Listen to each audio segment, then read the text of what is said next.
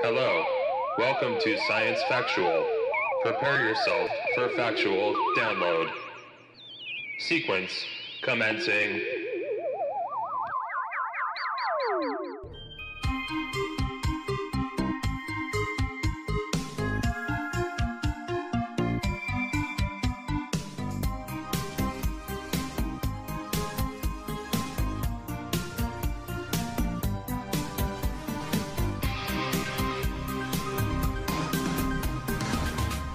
Why, hello there. I'm your host, Reese Hendrick, and welcome to Science Factual, the show that dives into the facts behind your favorite science fiction.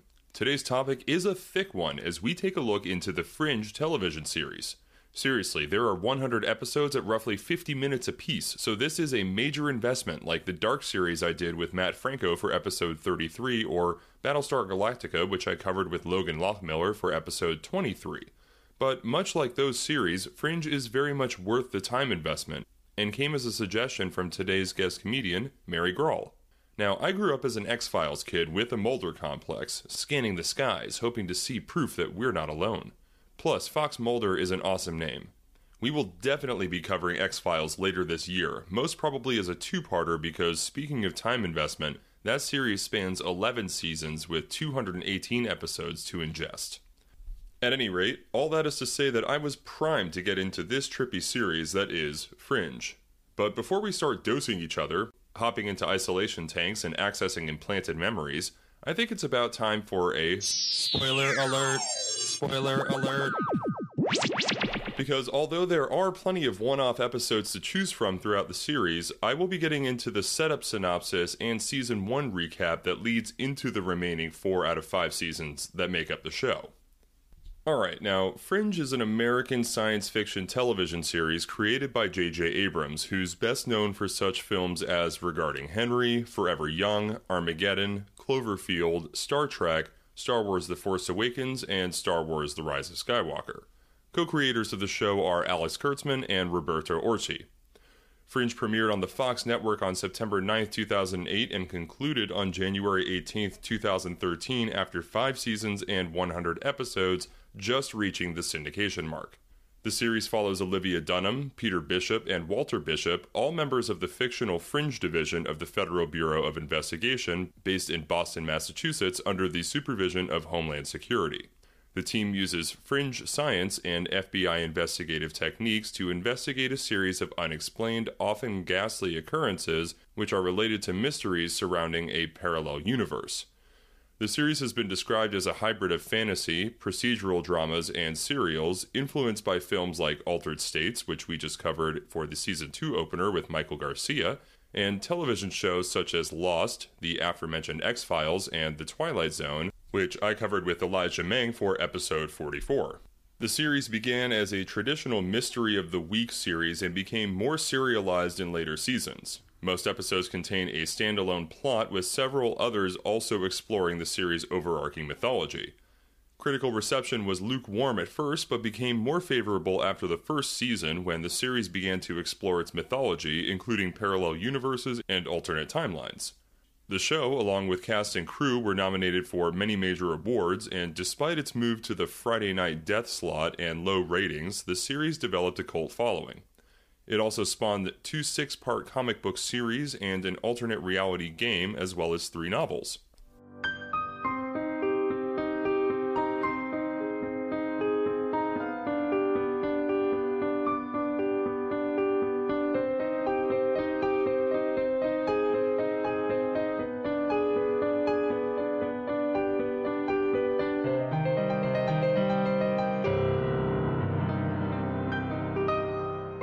Fringe follows the casework of the Fringe Division, a joint federal task force supported primarily by the Federal Bureau of Investigation, which includes Agent Olivia Dunham, Dr. Walter Bishop, the archetypal mad scientist, and Peter Bishop, Walter's estranged son and jack of all trades. They're supported by Philip Broyles, the force's director, and Agent Astrid Farnsworth, who assists Walter in laboratory research. The Fringe Division investigates cases relating to fringe science, ranging from transhumanist experiments gone wrong to the prospect of a destructive technological singularity to a possible collision of 2 parallel universes. The The Fringe Division's work often intersects with advanced biotechnology developed by a company called Massive Dynamic, founded by Walter's former partner, Dr. William Bell, and run by their common friend, Nina Sharp. The team is also watched silently by a group of bald, pale white men who are called Observers. Season 1 introduces the Fringe Division as they investigate cases that form the Pattern, geographically centered around Ryden Lake in New York State, many of which are orchestrated by an international network of rogue scientists known as ZFT, which stands for Zerstörung durch Fortschritte der Technologie, or in English, since I most likely butchered that, Destruction through Advancement of Technology, led by David Robert Jones, who are preparing for a doomsday event. The ZFT threat appears to end when Peter kills Jones as he attempts to travel to a parallel universe. Olivia comes to learn that she was a child test subject for Walter years ago for a nootropic drug called cortexiphan, giving her weak psionic abilities. Walter also struggles with adjusting to normal life in Peter's care after having lived for 17 years in a mental institution while hiding the fact that Peter is from the parallel universe, his Peter having died as a child.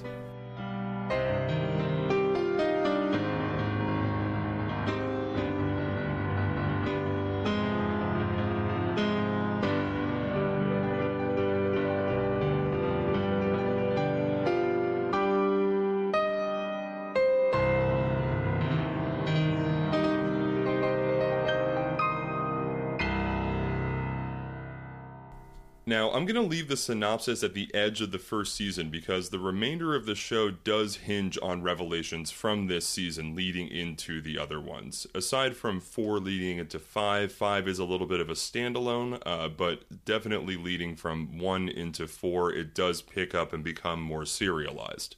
Also, if you have a keen ear, the tune you just heard contains the completed musical number from Season 1, Episode 8, The Equation, which is titled after the episode and was performed by Chad Sater. And speaking of writing music, show creator JJ Abrams wrote the show's intro song. Alright, let's get into the cast here of the show. Up first, we have show lead Anna Torrey, who plays Olivia Dunham, a Northwestern University-educated FBI agent who is assigned to investigate the spread of unexplained phenomena. She later discovers Walter performed tests on her when she was a child using the nootropic drug cortexiphan, giving her unusual abilities. Torrey also plays Olivia's counterpart in the alternate universe, dubbed by the characters of the Prime universe as Faux-Livia.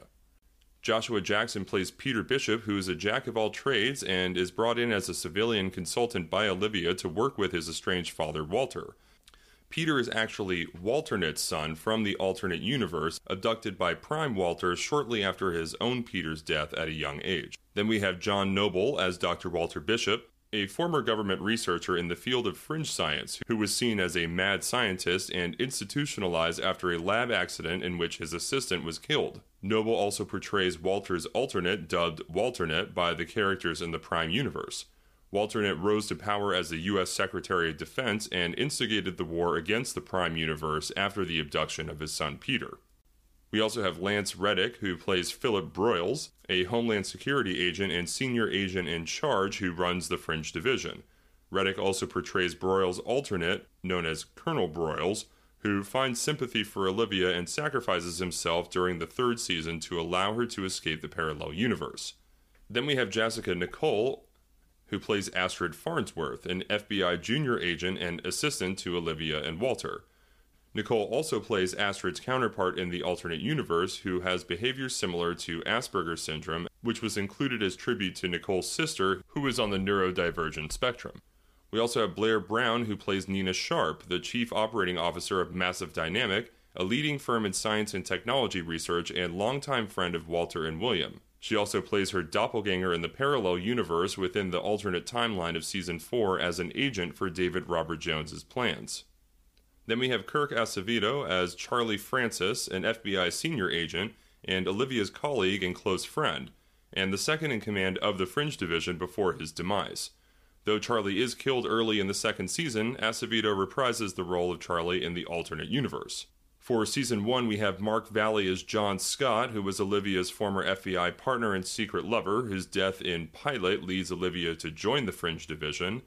And we also have Seth Gable as Lincoln Lee, an agent of the parallel universe Fringe division. The Prime Universe version of Lincoln, also played by Gable, was introduced in the episode Stowaway as a special agent stationed at the FBI building in Hartford, Connecticut, later joining Fringe division within Season 4.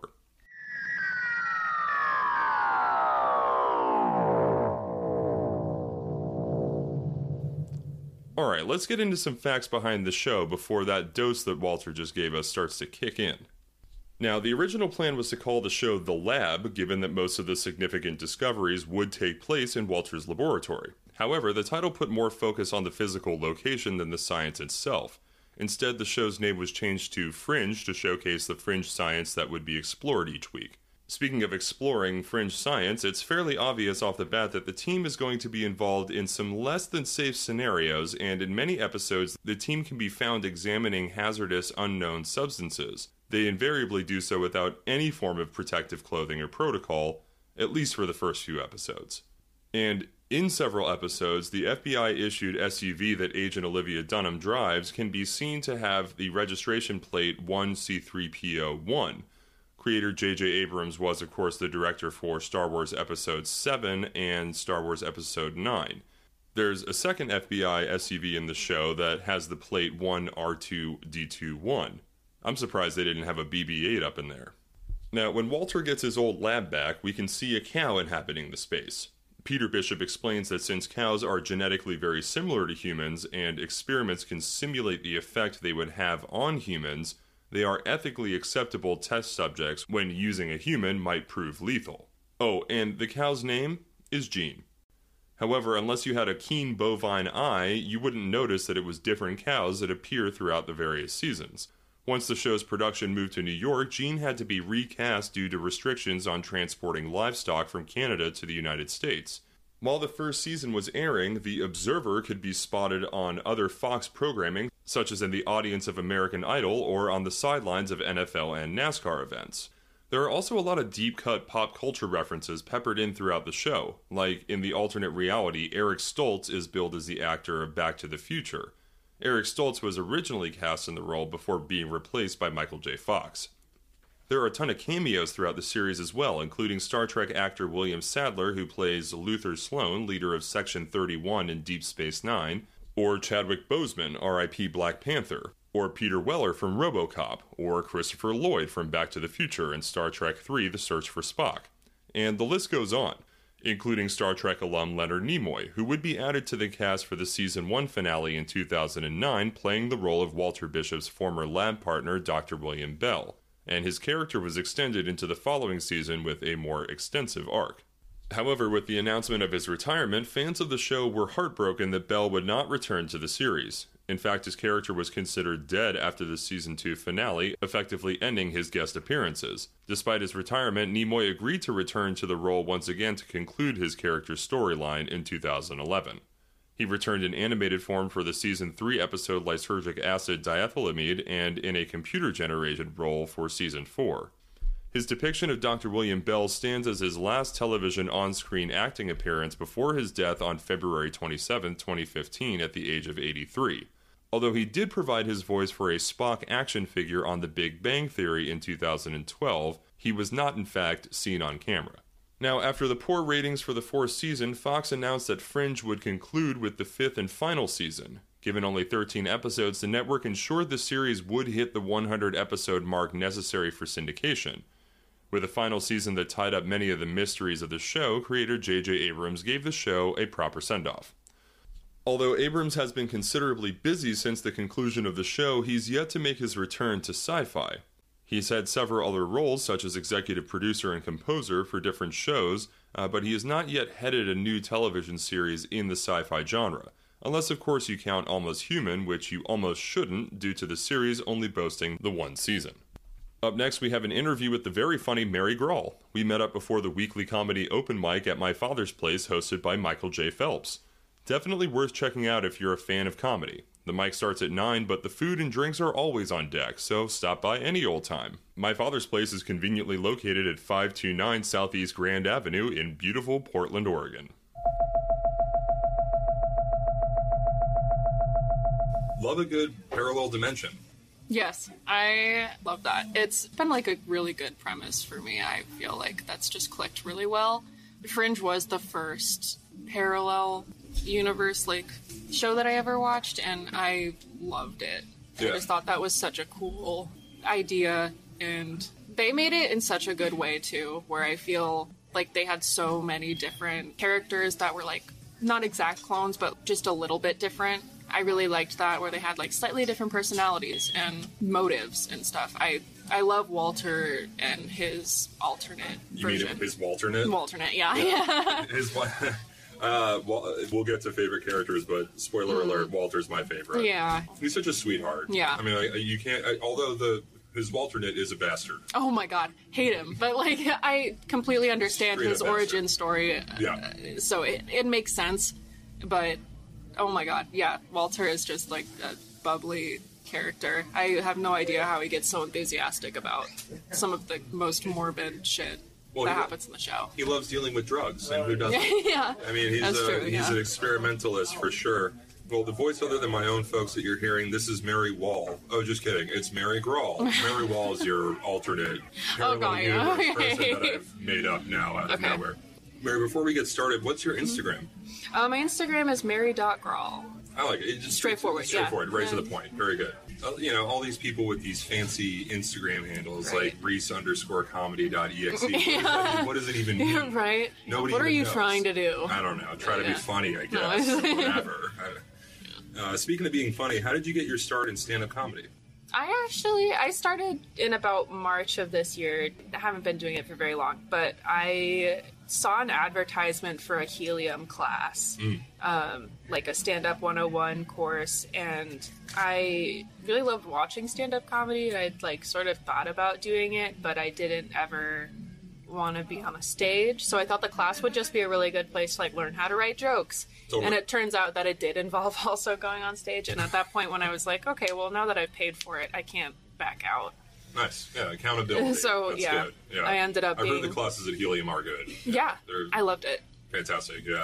And Helium's a great club just in and of itself too, and I would say the Forefront Club now that it wasn't before Harvey's closed, but now that Harvey's has closed, yeah, I mean, I would say it is the premier comedy club in Portland.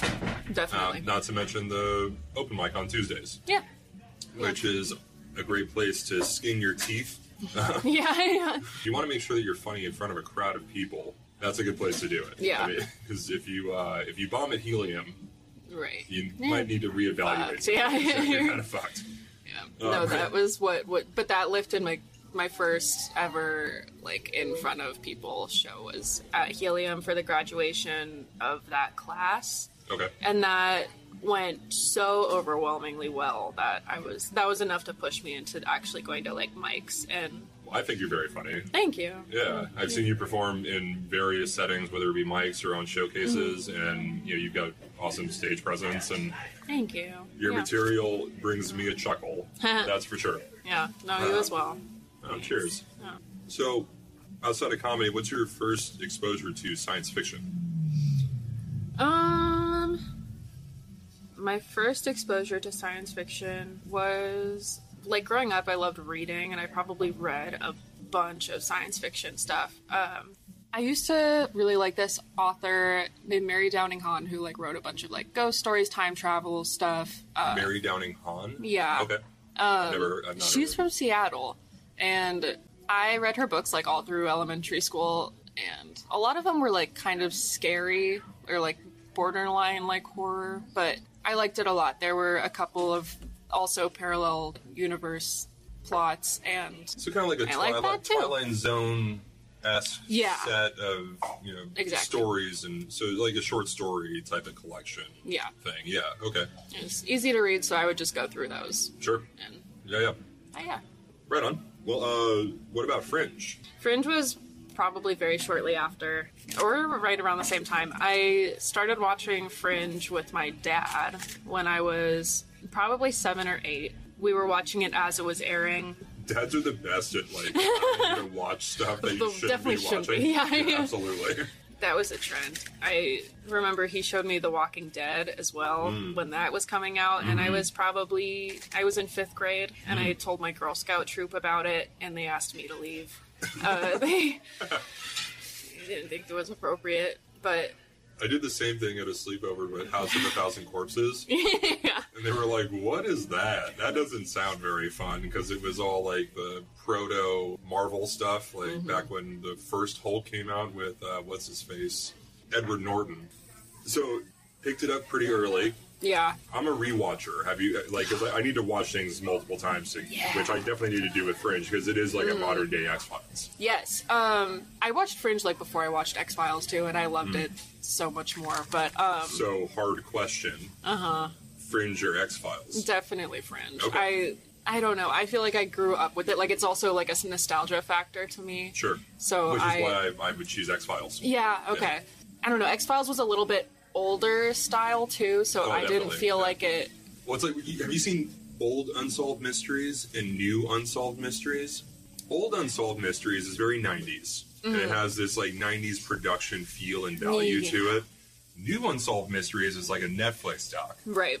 Where I feel like you can apply the same filters to X-Files versus Fringe. Yeah, definitely. And X-Files didn't have nearly as many lens flares, courtesy of JJ Abrams. No, for real. Very fond of the lens flares. I mean, Star Trek, the Kelvin series films they rely on scene-to-scene lens flare action to perpetuate the story. Yeah, loves that shit. But yes, I've rewatched Fringe a couple of times. I watched the series, I want to say, all the way through with my dad as it was airing. And then I went back to it. I don't really remember what brought me back, when I was probably in 7th or 8th grade. And then I rewatched it again during the pandemic, so 2020. Well, I think that sequence of rewatches kind of speaks to the fact that we rewatch things because it's familiar and it's something that we can kind of speak to. Like, when I was in the early throes of the pandemic, I was rewatching all sorts of Star Trek because it was familiar to me in an unfamiliar time. Yeah. So I definitely get that kind of rewatchability, and it has that. Like Fringe is like, because you could watch it 2-3 times and be like, oh shit, I didn't realize that the first time. Yeah. Big time. Oh my gosh. Which I'll need to do, because I unfortunately had to give a little bit of a cursory, because there are over 100 episodes over the course of 5 seasons. Understandable, yeah. And they are like 30 to 40 minutes a pop. So it is an investment, folks. If you're going to get up into Fringe territory, you will be on the fringe of your friends group, because they will not know what you're talking about if you just like offload all of your Fringe knowledge, because it deals with a lot. Oh, absolutely. So much. But really, I would say transhumanism is the underlying, that and the parallel dimension component. Yeah. Like, are the two real underlying things, because massive dynamic is really like at the forefront of scientific development. Yeah. And shout out Leonard Nimoy, R.I.P., as William Bell, was super stoked to like find, because I can't help but spoil myself just because of the nature of the research that I do for the show. So like I have to like set off my own spoiler alert before I even do any sort of research into the topic at hand. But like when I saw that Leonard Nimoy was involved, I was like full throttle, like, all right, let's get into Fringe, let's go. Yeah, it was fantastic. Have you read any of the comics or played the video games? Because I didn't realize it was so expansive. Oh my gosh. I remember like I was like really hoping that there would be more stuff from it, because I know there's some stuff. Oh man, I wish I knew that when I was younger. Oh, man, I would have loved that when I was young.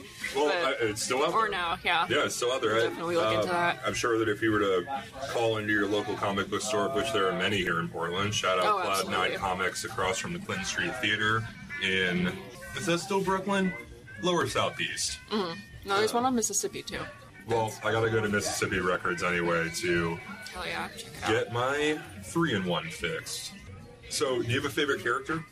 I know that's a hard question. Yeah, it can change per season. Yeah, no, oh my gosh. I remember, like, the first season I was really, like, I feel like the most consistent, though, is Olivia Dunham, but Peter changes throughout the course so many times. He's just a roller coaster of a character that Is Peter not the most consistent character? Because his base perspective is one of the only ones that shifts from dimension to dimension, right?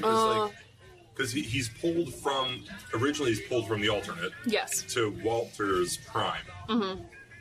And then he goes back and forth in a timeline reset with September and that whole arc with the observers. He is the most present. Yeah. And I think it's because his prime doppelganger died. I think that's why he's able to transverse all of the various... He literally transcends time and space. I mean, like, at first I thought he was a snarky asshole, but he does change. Yeah. No, I don't know, I kind of liked his, like, attitude, though. I liked that he... In the beginning? Sort of, like, stuck with his gut of just being like, I'm not interested in this. But then I really liked him, and he was, like, cooperating. And then I just, near the end... Am I allowed to talk about that? Oh, yeah. Okay. Spoiler alert's been issued. Yeah. Okay, perfect. And near the end of it, after his and Olivia's daughter dies... And then he, like, starts lying to people, like, steals the observer tech, installs it in himself. I'm just like, what the hell? Like, this character was someone that I really enjoyed, and I feel like, I don't know, also grief is a weird thing that you'll have different reactions to, but I do feel like in that moment I was like, I can't get behind what he's doing. But really it's ultimately Walter who sacrifices himself. Yeah. Right? To restore... balance to some sort of timeline, and it's rare for me to like have a teardrop come to the corner of my eye for things because I've been so desensitized by media. Yeah. But when the white lilac comes up at the end, tulip, white tulip, thank you. Yes. White tulip comes up at the end to Peter. I was like, oh, that is very sweet. Brought a little tear. To my eye. Also, shout out Nina Sharp. Oh my gosh, yeah. Well, I do love Nina Sharp just because, like, I love a game player. Yeah. Also, that's Blair Brown. The last episode, season 2 opener, was on Altered States, and she played Emily Jessup, which is the wife of the main character in the movie. So that's her first on-film appearance, or at least her first nude on-film appearance. She doesn't get nude in the Fringe. No. Unfortunately. But it's cool to see her like in another sci-fi vehicle all these years later. Because that came out in 1980. Oh, yeah. So, yeah. Like, maybe a little bit. And there's a lot of, you see a lot of sci-fi holdovers in this series. Leonard Nimoy, and I'm sure amongst others that have had bit parts in various things. Do you identify with a particular character? I would like to. I don't know. I do kind of identify with Olivia. Okay. Which Olivia? Our Prime? Yeah, our Prime. Okay. She is just very smart, and I like her ability to sort of separate work from her life in the beginning. Really good at compartmentalizing, for sure. Yeah, her strength in moving forward with the wiggidiest, like you're just out encountering the Fringe division out of nowhere. And she's just coasting through. Is Boyles a bastard? Sorry, I know that's a quick aside, but like, is he? Okay, well, first episode, I fucking hate him. Oh, yes. If he says sweetheart one more time. Oh my god, literally. Kill somebody. I hate the way that he treats Olivia, and especially because, like, his hostility towards her is because, like, she put his buddy away for sexually assaulting people. Like, she does address that as well as, like... what's his nuts? Who comes back, who she also put away for sexual misconduct, who then comes back to investigate the Fringe division in the first season. Yeah. What an asshole. No. But I mean, it does speak to that character in government, which certainly he exists. grows, definitely, because, I mean... Boyles, he becomes one of their, like, biggest supporters, and then near the very end of the series, he helped them a lot. Okay. See, that's kind of like the nuances that I'm missing.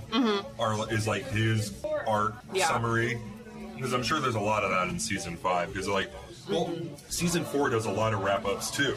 Oh yeah. It really the end of season 4 offshoots season 5 in a major way. Like it wouldn't season 5 wouldn't exist independently without the recap or like the events that transpire in the end of season 4. So season 5 I think was just kind of an outlier in itself, because that part like strictly focuses on like the observers and the parallel universes, where like I feel like in the first couple seasons they're very focused on just episode by episode cases, as opposed to story arcs. So that brings me to my next question. Like, do you have a favorite season or story arc? Like, because that could be an individual character arc, a story arc, or a season, because like stories can span and often do span multiple seasons, if not two conjoining seasons. I love September's. I do too. Yeah. Big old redemption for September. Right. Also, anybody who's rocking no eyebrows is cool. Yeah. That's a cool look. There's like just an episode where he like orders a sandwich and he like empties the jar of like black pepper on the sandwich, puts like That's 12 jalapenos on his at the construction site. Yeah, right. when the construction and you're just like, yeah. what the fuck is this dude doing? But and they have like no hair for some reason, but well, it's that future shit. Because like they've fucked up the future so bad that their whole apparently we don't need eyebrows in the future, which I'm on board with. Yeah, they don't even live by time, because there was an episode in season 2 where they found the like baby observer, which Michael, right? I believe, yes, I think that's what they ended up calling him. Because Douglas, once he loses his observer powers, right, he becomes a human ostensibly and procreates to have Michael, but Douglas was September after he was like outed by the observers. Then they kind of took him out, but there's a lot of fuckery involved. Like it's again, I personally need to do a deeper dive into it. Okay. I have like a cursory understanding of what transpired because I was like speed watching through episodes. No, understandable. Yeah. I mean, that he was there for like every important moment and everything through like Peter and Walter's interactions, from when Peter was sick to when Walter crossed over to help Peter's alternate and then ended up taking him and then ended up getting hurt. And Walter's arc is my favorite simply because he does redeem himself. That's true. Because he sets the whole thing in motion. Yes. By taking Peter from the alternate universe because his Peter was dying. Because he was going to deliver, he was going to grab the cure from the alternate and bring it back, but fucks it up. He had good intentions of like helping him, of like just bringing him the medicine, and then ended up, it not going as planned. And then, of course, he can't. I kind of understand the idea of like him taking this boy in, getting him healthy, and then being like, well, shit, now I can't give him up again because he just lost it. Yeah. Right, of course. But no, it stands to reason. It's somebody who kind of is in that wooey-woo scientific realm. They're just like, well, I guess I got this kid down. Yeah, you'd be like, was he gonna miss it? Yeah, right. I don't know. And I mean, the other alternate was kind of realizing he was giving up on finding a cure. Oh yeah, making the medicine anyway. He created the Doomsday Machine, right? Yeah. Like based on Peter's biology. Like it was a whole. He kind of literally swings the pendulum to the other side of not caring about Peter, but rather using him to destroy because of his feeling of loss. Yeah. Yeah. No, it's very harrowing the way that the butterfly effect affects all different characters across the two different universes. Yeah. And I'm glad that they didn't pull a Dark. The Dark series? Where it's like, I know that time is involved with this, but it's not like you're in the Observer's timeline for too long. It's like separate events that like cycle back to the beginning of the whole impetus of the sequence of events in the series. But with Dark, it's like, you got to put on your conspiracy diaper for that one because you're like dedicating more time than you have to get up to even go to the bathroom. Yeah. You have to be watching Dark. Yeah, you cannot miss a moment. Also, with a German-English dictionary, if you don't have subtitles. Yeah, I've heard that's a difficult one. It is. It can be because you have to pay attention. You can't like absent-mindedly be on your phone and be like run it back. You got to be reading subtitles. Yeah, you don't have time to. Like I don't have the attention span to be reading subtitles. Do you have a least favorite character? Walternate. Walternate. Yeah. There's just not a lot of positive interactions that we have with him. I mean, and you're always rooting for the prime characters. Sure. With Olivia Dunham and Peter and Prime Walter, you want those guys to succeed. You've seen them come together. I mean, you've kind of seen their whole story, and then Walter is just trying to obliterate their universe because, they come to a conclusion of like, okay, there's too many cracks in between these, so only one of them can survive, and his plan is to just get rid of that one. Which has massive implications. Yeah. We're talking about a whole realm of reality. Right. And I feel like that kind of cavalier attitude is like, I don't know, it is prevalent in a lot of alternate timeline or alternate reality science fiction where it's like, I don't give a shit about the billions of people who happen to be existing in this plane of existence. Whatever. Yeah. I do like, though, that they incorporated, like, an alternate 9/11, where my God, where the Twin Towers are still standing, but the, like, 9/11 transpired, but in a different way. That was something that they called back to quite a few times, because I remember there was an episode where there was a crack or something where there was 2 overlapping buildings from the universes that collided, and there was a man who had, like, him and his alternate had morphed bodies because they happened to be at the same place at the same time. And they asked him, they were like, do you remember 9/11? And he was like, yeah, the plane went into the Pentagon and the White House. And they were like, he doesn't mention the Twin Towers. Right. And so they were like, oh, that's how we know you're not from here. Like, you are an alternate. So... Well, and I like that William Bell sets up in the South Tower. He's like, I mean, I know that, like, this shouldn't exist. Up in this. This is my evil, like, Sauron Tower. Right. Would you let Walter experiment on you? Because it has... I know it's definitely helped in so many... Fuck up. It does fuck up. I mean, a lot of it involves drugs. Yes. And... including a mixture for himself. Remember what he my God, he just, like, always tries, like, LSD. He's like, I don't know. He's such a sweet character. Like, I feel like there are some episodes where the experiments that he does on people just doesn't really... Yeah. Like, the time that he interacted with Michael, where he, like, tried to play music and, like, give him toys, and I was like, okay, this could seem easy, but I know there was another one where he, like, drilled into someone's head, and I feel like you just don't... In the first season where he, because he experimented on that dude earlier in his life on, like, a college experiment. Well, but, like, on the other hand, he learns Astrid's name eventually. Yeah. So he does get there, but I can't say that a lot of the people who he have experimented on have, like, come out of it being like, okay, that was good, you know? I can't think of a single person. Yeah. That would say, hey, you know, that was helpful. Yeah. It feels good, and not traumatized by it. I can't say I would. In a pinch, because I believe him. Like when he jumps into action, I believe what he says. Like, if he's like, yeah, let's do this, but also, like... No, in the very first episode, Olivia, you know, he got Olivia to jump in a tank and have a wire in her neck, so Did he also shoot her up with psychotropics? Or yes, was it?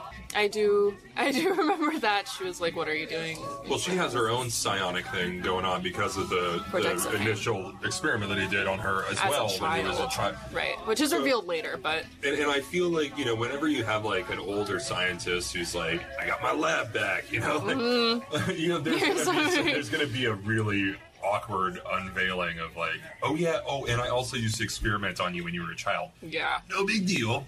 But you might have some mild psionic abilities. No. And I feel like her reaction to that was very normal. She was pissed at him.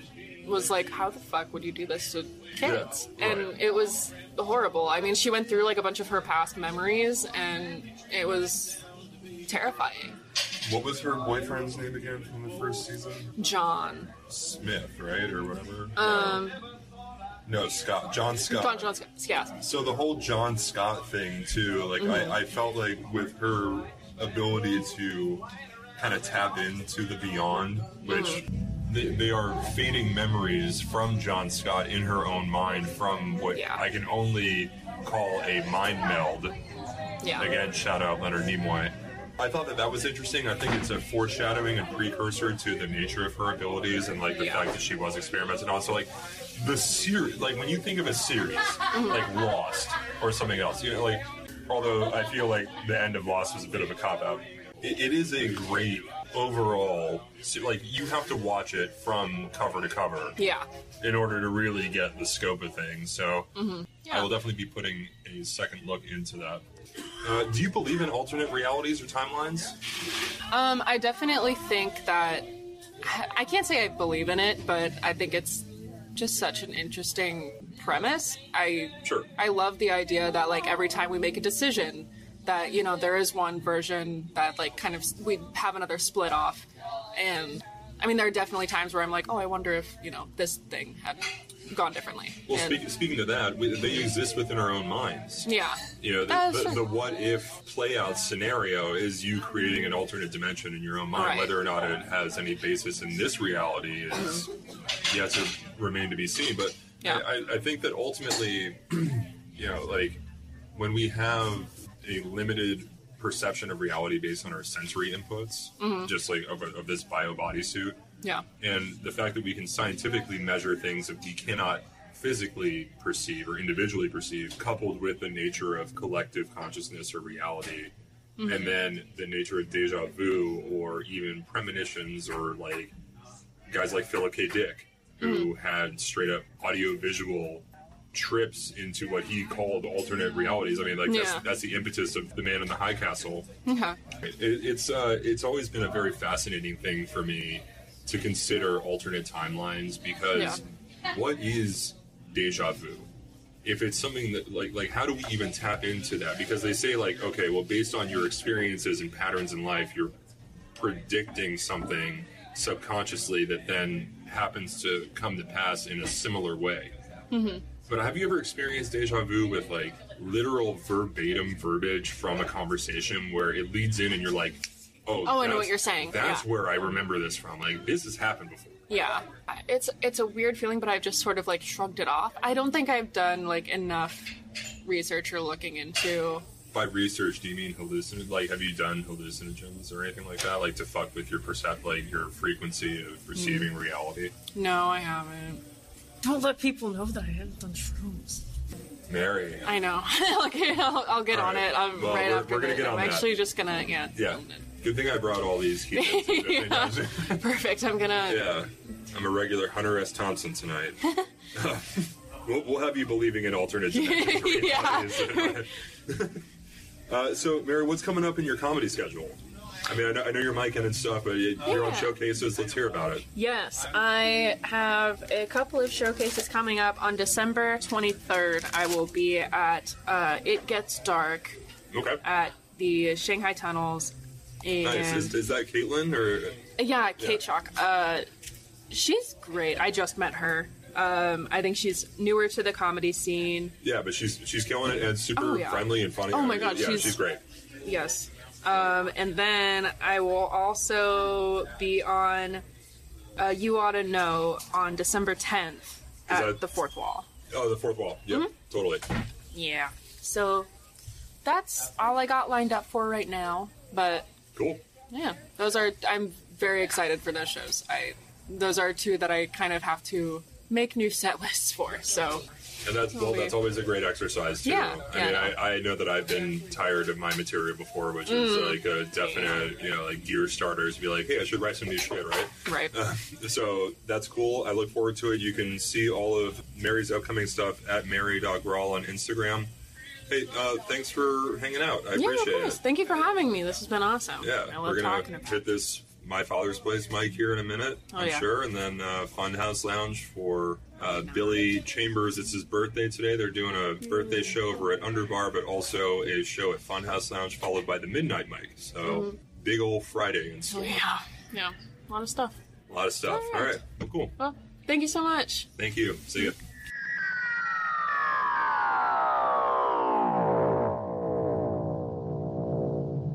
By the way, what you heard throughout the interview was me chomping down on some tasty chicken strips and fries that were hot out the kitchen over at My Father's Place, so definitely check out that stacked menu and then stay for the laughs. Well, at least on Fridays starting at 9, with mic sign-ups at 8:30.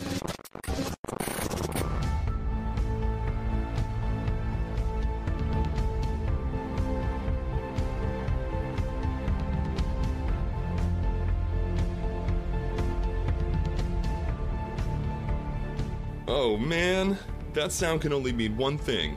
It's an incoming transmission from the Conspiracy Corner. That's right folks, you're definitely going to want to bust out your conspiracy diapers for this one. Now, for the Fringe division of the Department of Homeland Security to actually exist seems like a bit of a stretch, what with having to coordinate massive efforts seamlessly between government and corporate interests while maintaining the illusion that those interests coincide with the betterment of mankind. Wait, why does that sound familiar? Is it because that's exactly what's going on in real life? Also, JJ Abrams is totally a psyop. Just throwing that out there with nothing to back it up but the very obvious messages he's sending directly to me with all of those lens flares. Okay, so as we all know, the shadow government is a family of theories based on the notion that real and actual political power resides not only with publicly elected representatives, but with private individuals who are exercising power behind the scenes beyond the scrutiny of democratic institutions. According to this belief, the official elected government is subservient to the shadow government, which is the true executive power. Some of the groups proposed by these theories as constituting the shadow government include central banks, Freemasons, intelligence agencies, think tanks, the Vatican, Jesuits or Catholics in general, as well as secret societies, moneyed interests, and globalist elites and supernatural organizations who seek to manipulate policy in their own interest or in order to serve a larger agenda that is hidden from the general public.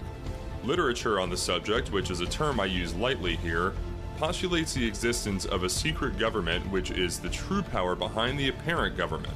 Examples of such literature include works by Dan Smoot, William Guy Carr, Jim Morris, Carol Quigley, Gary Allen, Alex Jones, Des Griffin, G. Edward Griffin, David Icke, and Michael A. Hoffman II.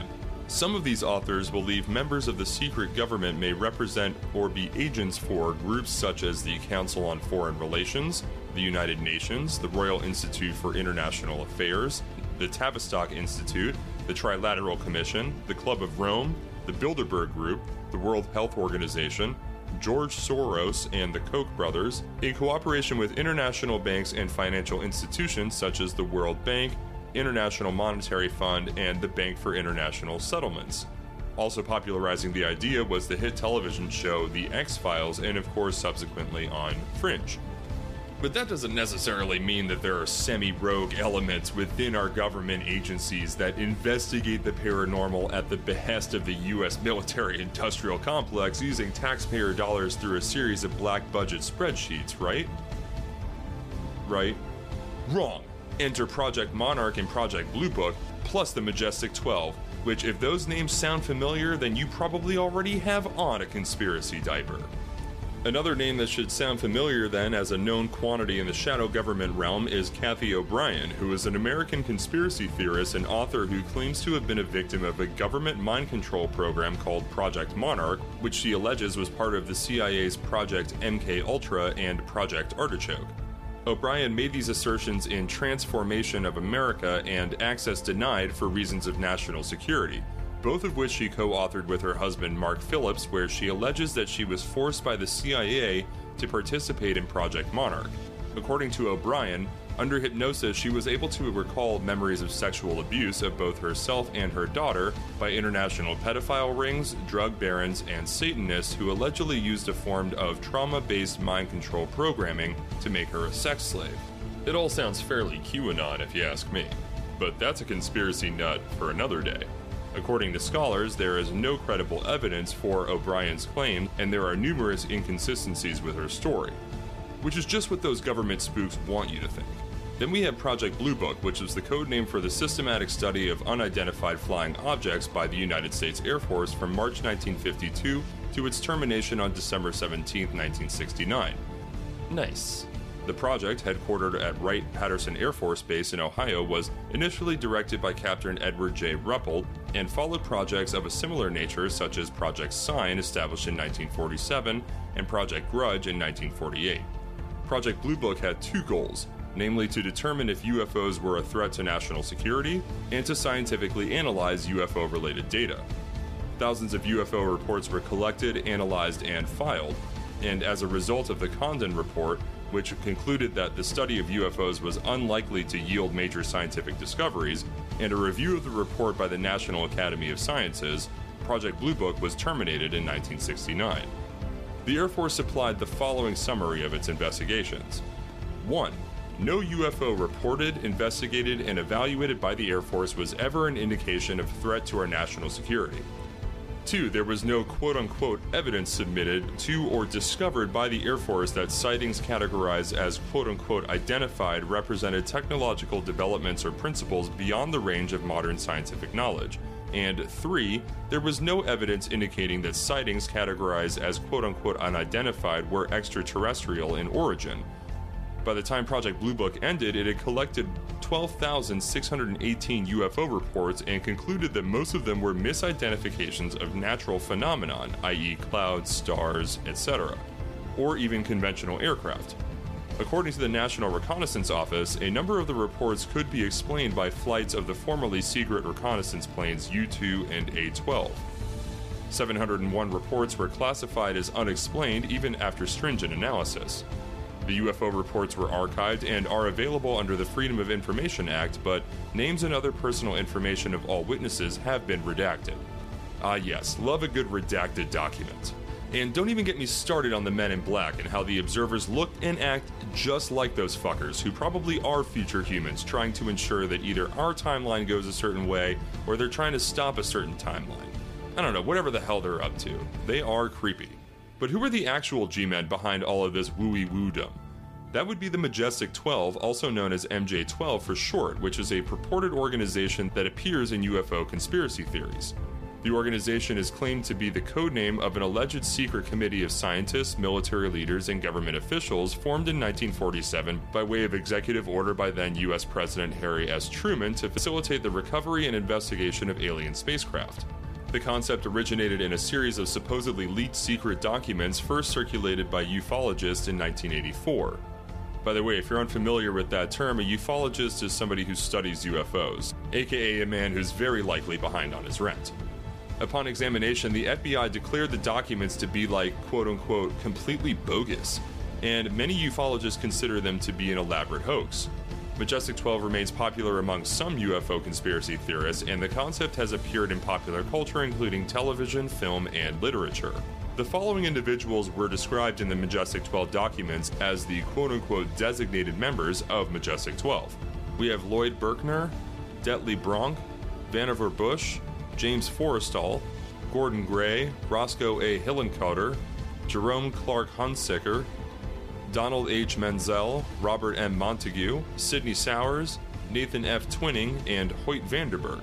Now, these names are a smattering of some of the deepest set government, military intelligence, and industrial figures to haunt the halls of the Pentagon, FBI, CIA, White House, and various safe houses to garrote a patsy in the shadows.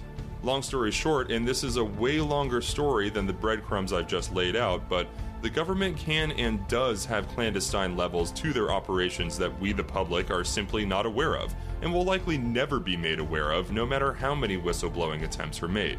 And yeah, it might help if it wasn't just a man on the corner blowing into a broken whistle while shouting about how the aliens at Dulce Base are telepathically telling him the secrets to alchemy, and that he needs to adjust the antenna in his molar so the mothership can beam him out as soon as it passes on its way to Rigel 7 for the big alien convention.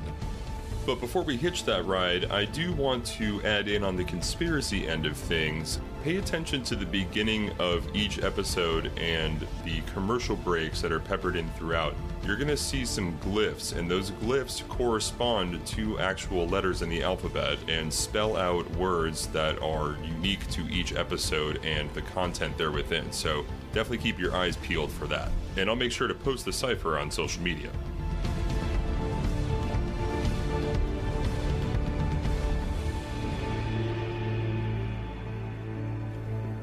Since the government is most probably listening in, I guess I'll thank my sources for today's episode, including ScreenRant.com, IMDb.com, AboveTopSecret.com, TheBlackVault.com, and of course Wikipedia.com. Because if it's on Wikipedia, it was likely put there as part of a far-reaching psyop aimed at gaslighting you into believing you're being gang-stalked by mechanical drones shaped like birds. I'd also like to thank my lovely wife Amanda for providing the facts for this week's episode. Next week, we have another great episode lined up with guest comedian and host of Not Another Goddamn Horror podcast, Ryan Danley, where we get into Phantasm for the Haha Harvest Festival at the Fourth Wall PDX as part of Slasher Saturdays hosted by Michael Garcia, who we opened up Season 2 with a trip down the rabbit hole into altered states. Definitely check that episode out on Spotify, Apple Podcasts, and the Shady Pines Radio Archives. You can catch that Haha Harvest Festival episode on Phantasm airing Tuesday, November 29th from 8 to 9 a.m. only on Shady Pines Radio. Download the free Shady Pines Radio app for iOS and Android today for access to 24/7 content from Portland's own community-driven radio experience. Alrighty, how's about a set from Mary at Derby Kenton over in North Portland? Enjoy.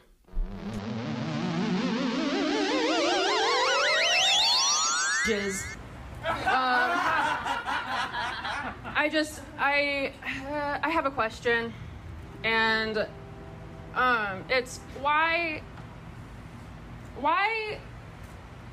do dudes give a fuck if we swallow their cum?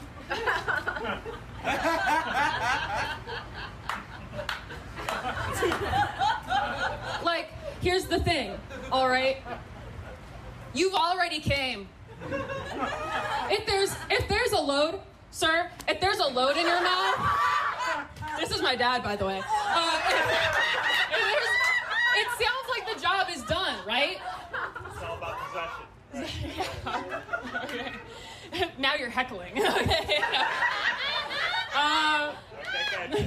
No, but like, here's the thing. If the job is done, I'm dropping the act. Like, I'm off the clock. I'm not doing it anymore. And, yeah, I think that people, I'm not trying to be like sex negative or anything. It's just, it's overhyped. It's goo. It's just goo. And there's no need to like put a bow on it or sugarcoat it, even though that'd probably make it taste better. Plus, that's like sick ass band name, Sugar Coated Cum. It's fucking cool. All right. Yeah, my parents are here. That's really cool. This is gonna be, well, I'm gonna see how long it takes me to walk them. I once said the word masturbate in front of my mom, and she threatened to call the police. Honestly surprised they're still here.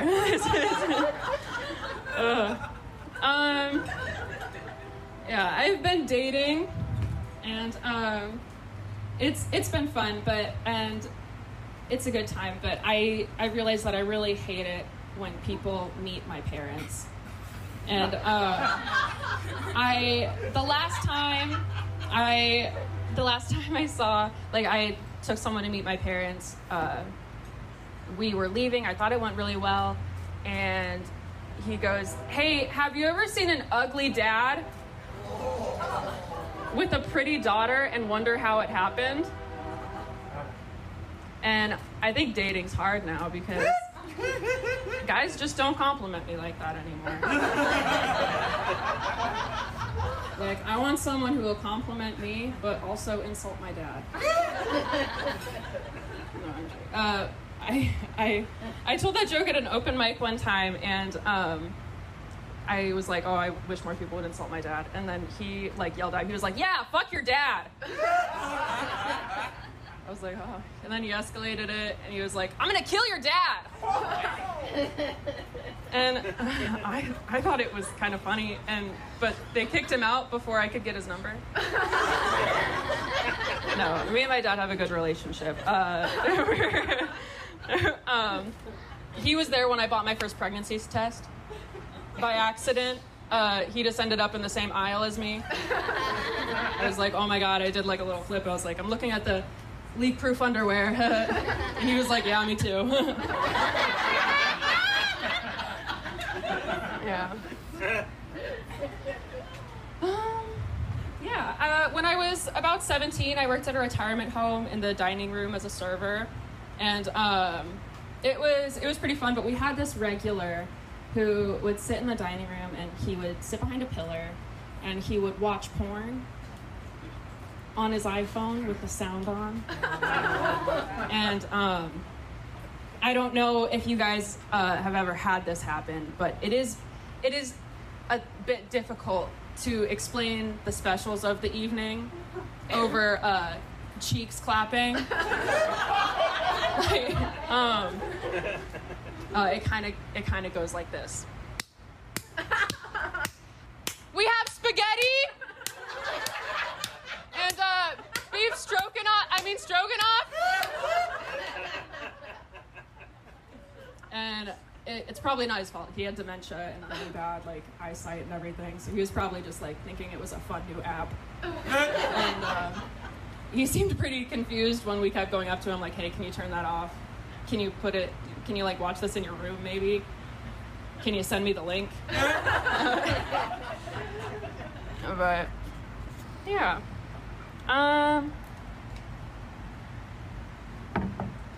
I've been trying to live pretty environmentally conscious. It's been going well. I've been, recycling, saving water, energy, all that stuff. But sometimes I'm reminded that it is a different way of living, and sometimes it can be a little bit inconvenient. Like, I was trying to kill myself, and I pulled the car into the garage, left it going, wanted to take a little nap forever. Thank you for smiling so much. I love it. She's like, fuck yeah, she was. No, but a couple hours later, I woke up, and I remembered I drive an electric car. But it was a Chevy Bolt. So luckily, as I was thinking that, the battery caught fire.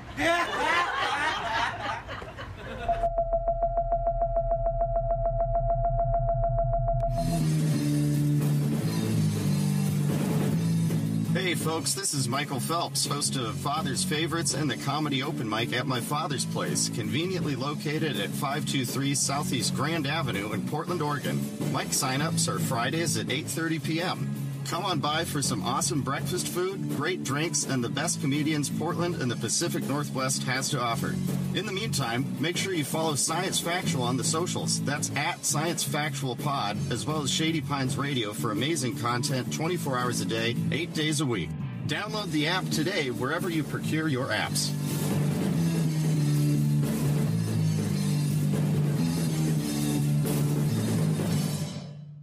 You're listening to ShadyPinesRadio.com. Here's the lineup for Tuesday.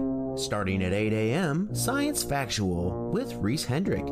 At 9 a.m., Emotional Weather Report with Jamie Stewart. Beet Salad with Mason O'Brien at 11 a.m. At noon, The Blue Hour with Blue Corvidae. Northwest Comedy Hour with Emily June at 1 p.m. At 2 p.m., The Prague Hour with Reagan Lindy. Your Own Private PDX with DJ Squiffy at 3 p.m. At 4 p.m., Cosmic Taco Beach Shack with Big Papa Warrior. No Dancing Please with L. Ron Hubbard at 5 p.m. At 6 p.m., Anything New with Shorty L. Toasty Tunes with Alex Toast at 7 p.m. At 8 p.m., Radio Seance with Your Psychic Friends. At 9 p.m., Fresh Unoriginal with DJ Wineglass. Turntable Talk with Chili and Bass at 10 p.m. And at 11 p.m., Taking Drugs to Play Music to Take Drugs to with Shampoo Douglas. No matter the day or time, you've picked the right time to listen in. Thanks for listening, and tell others.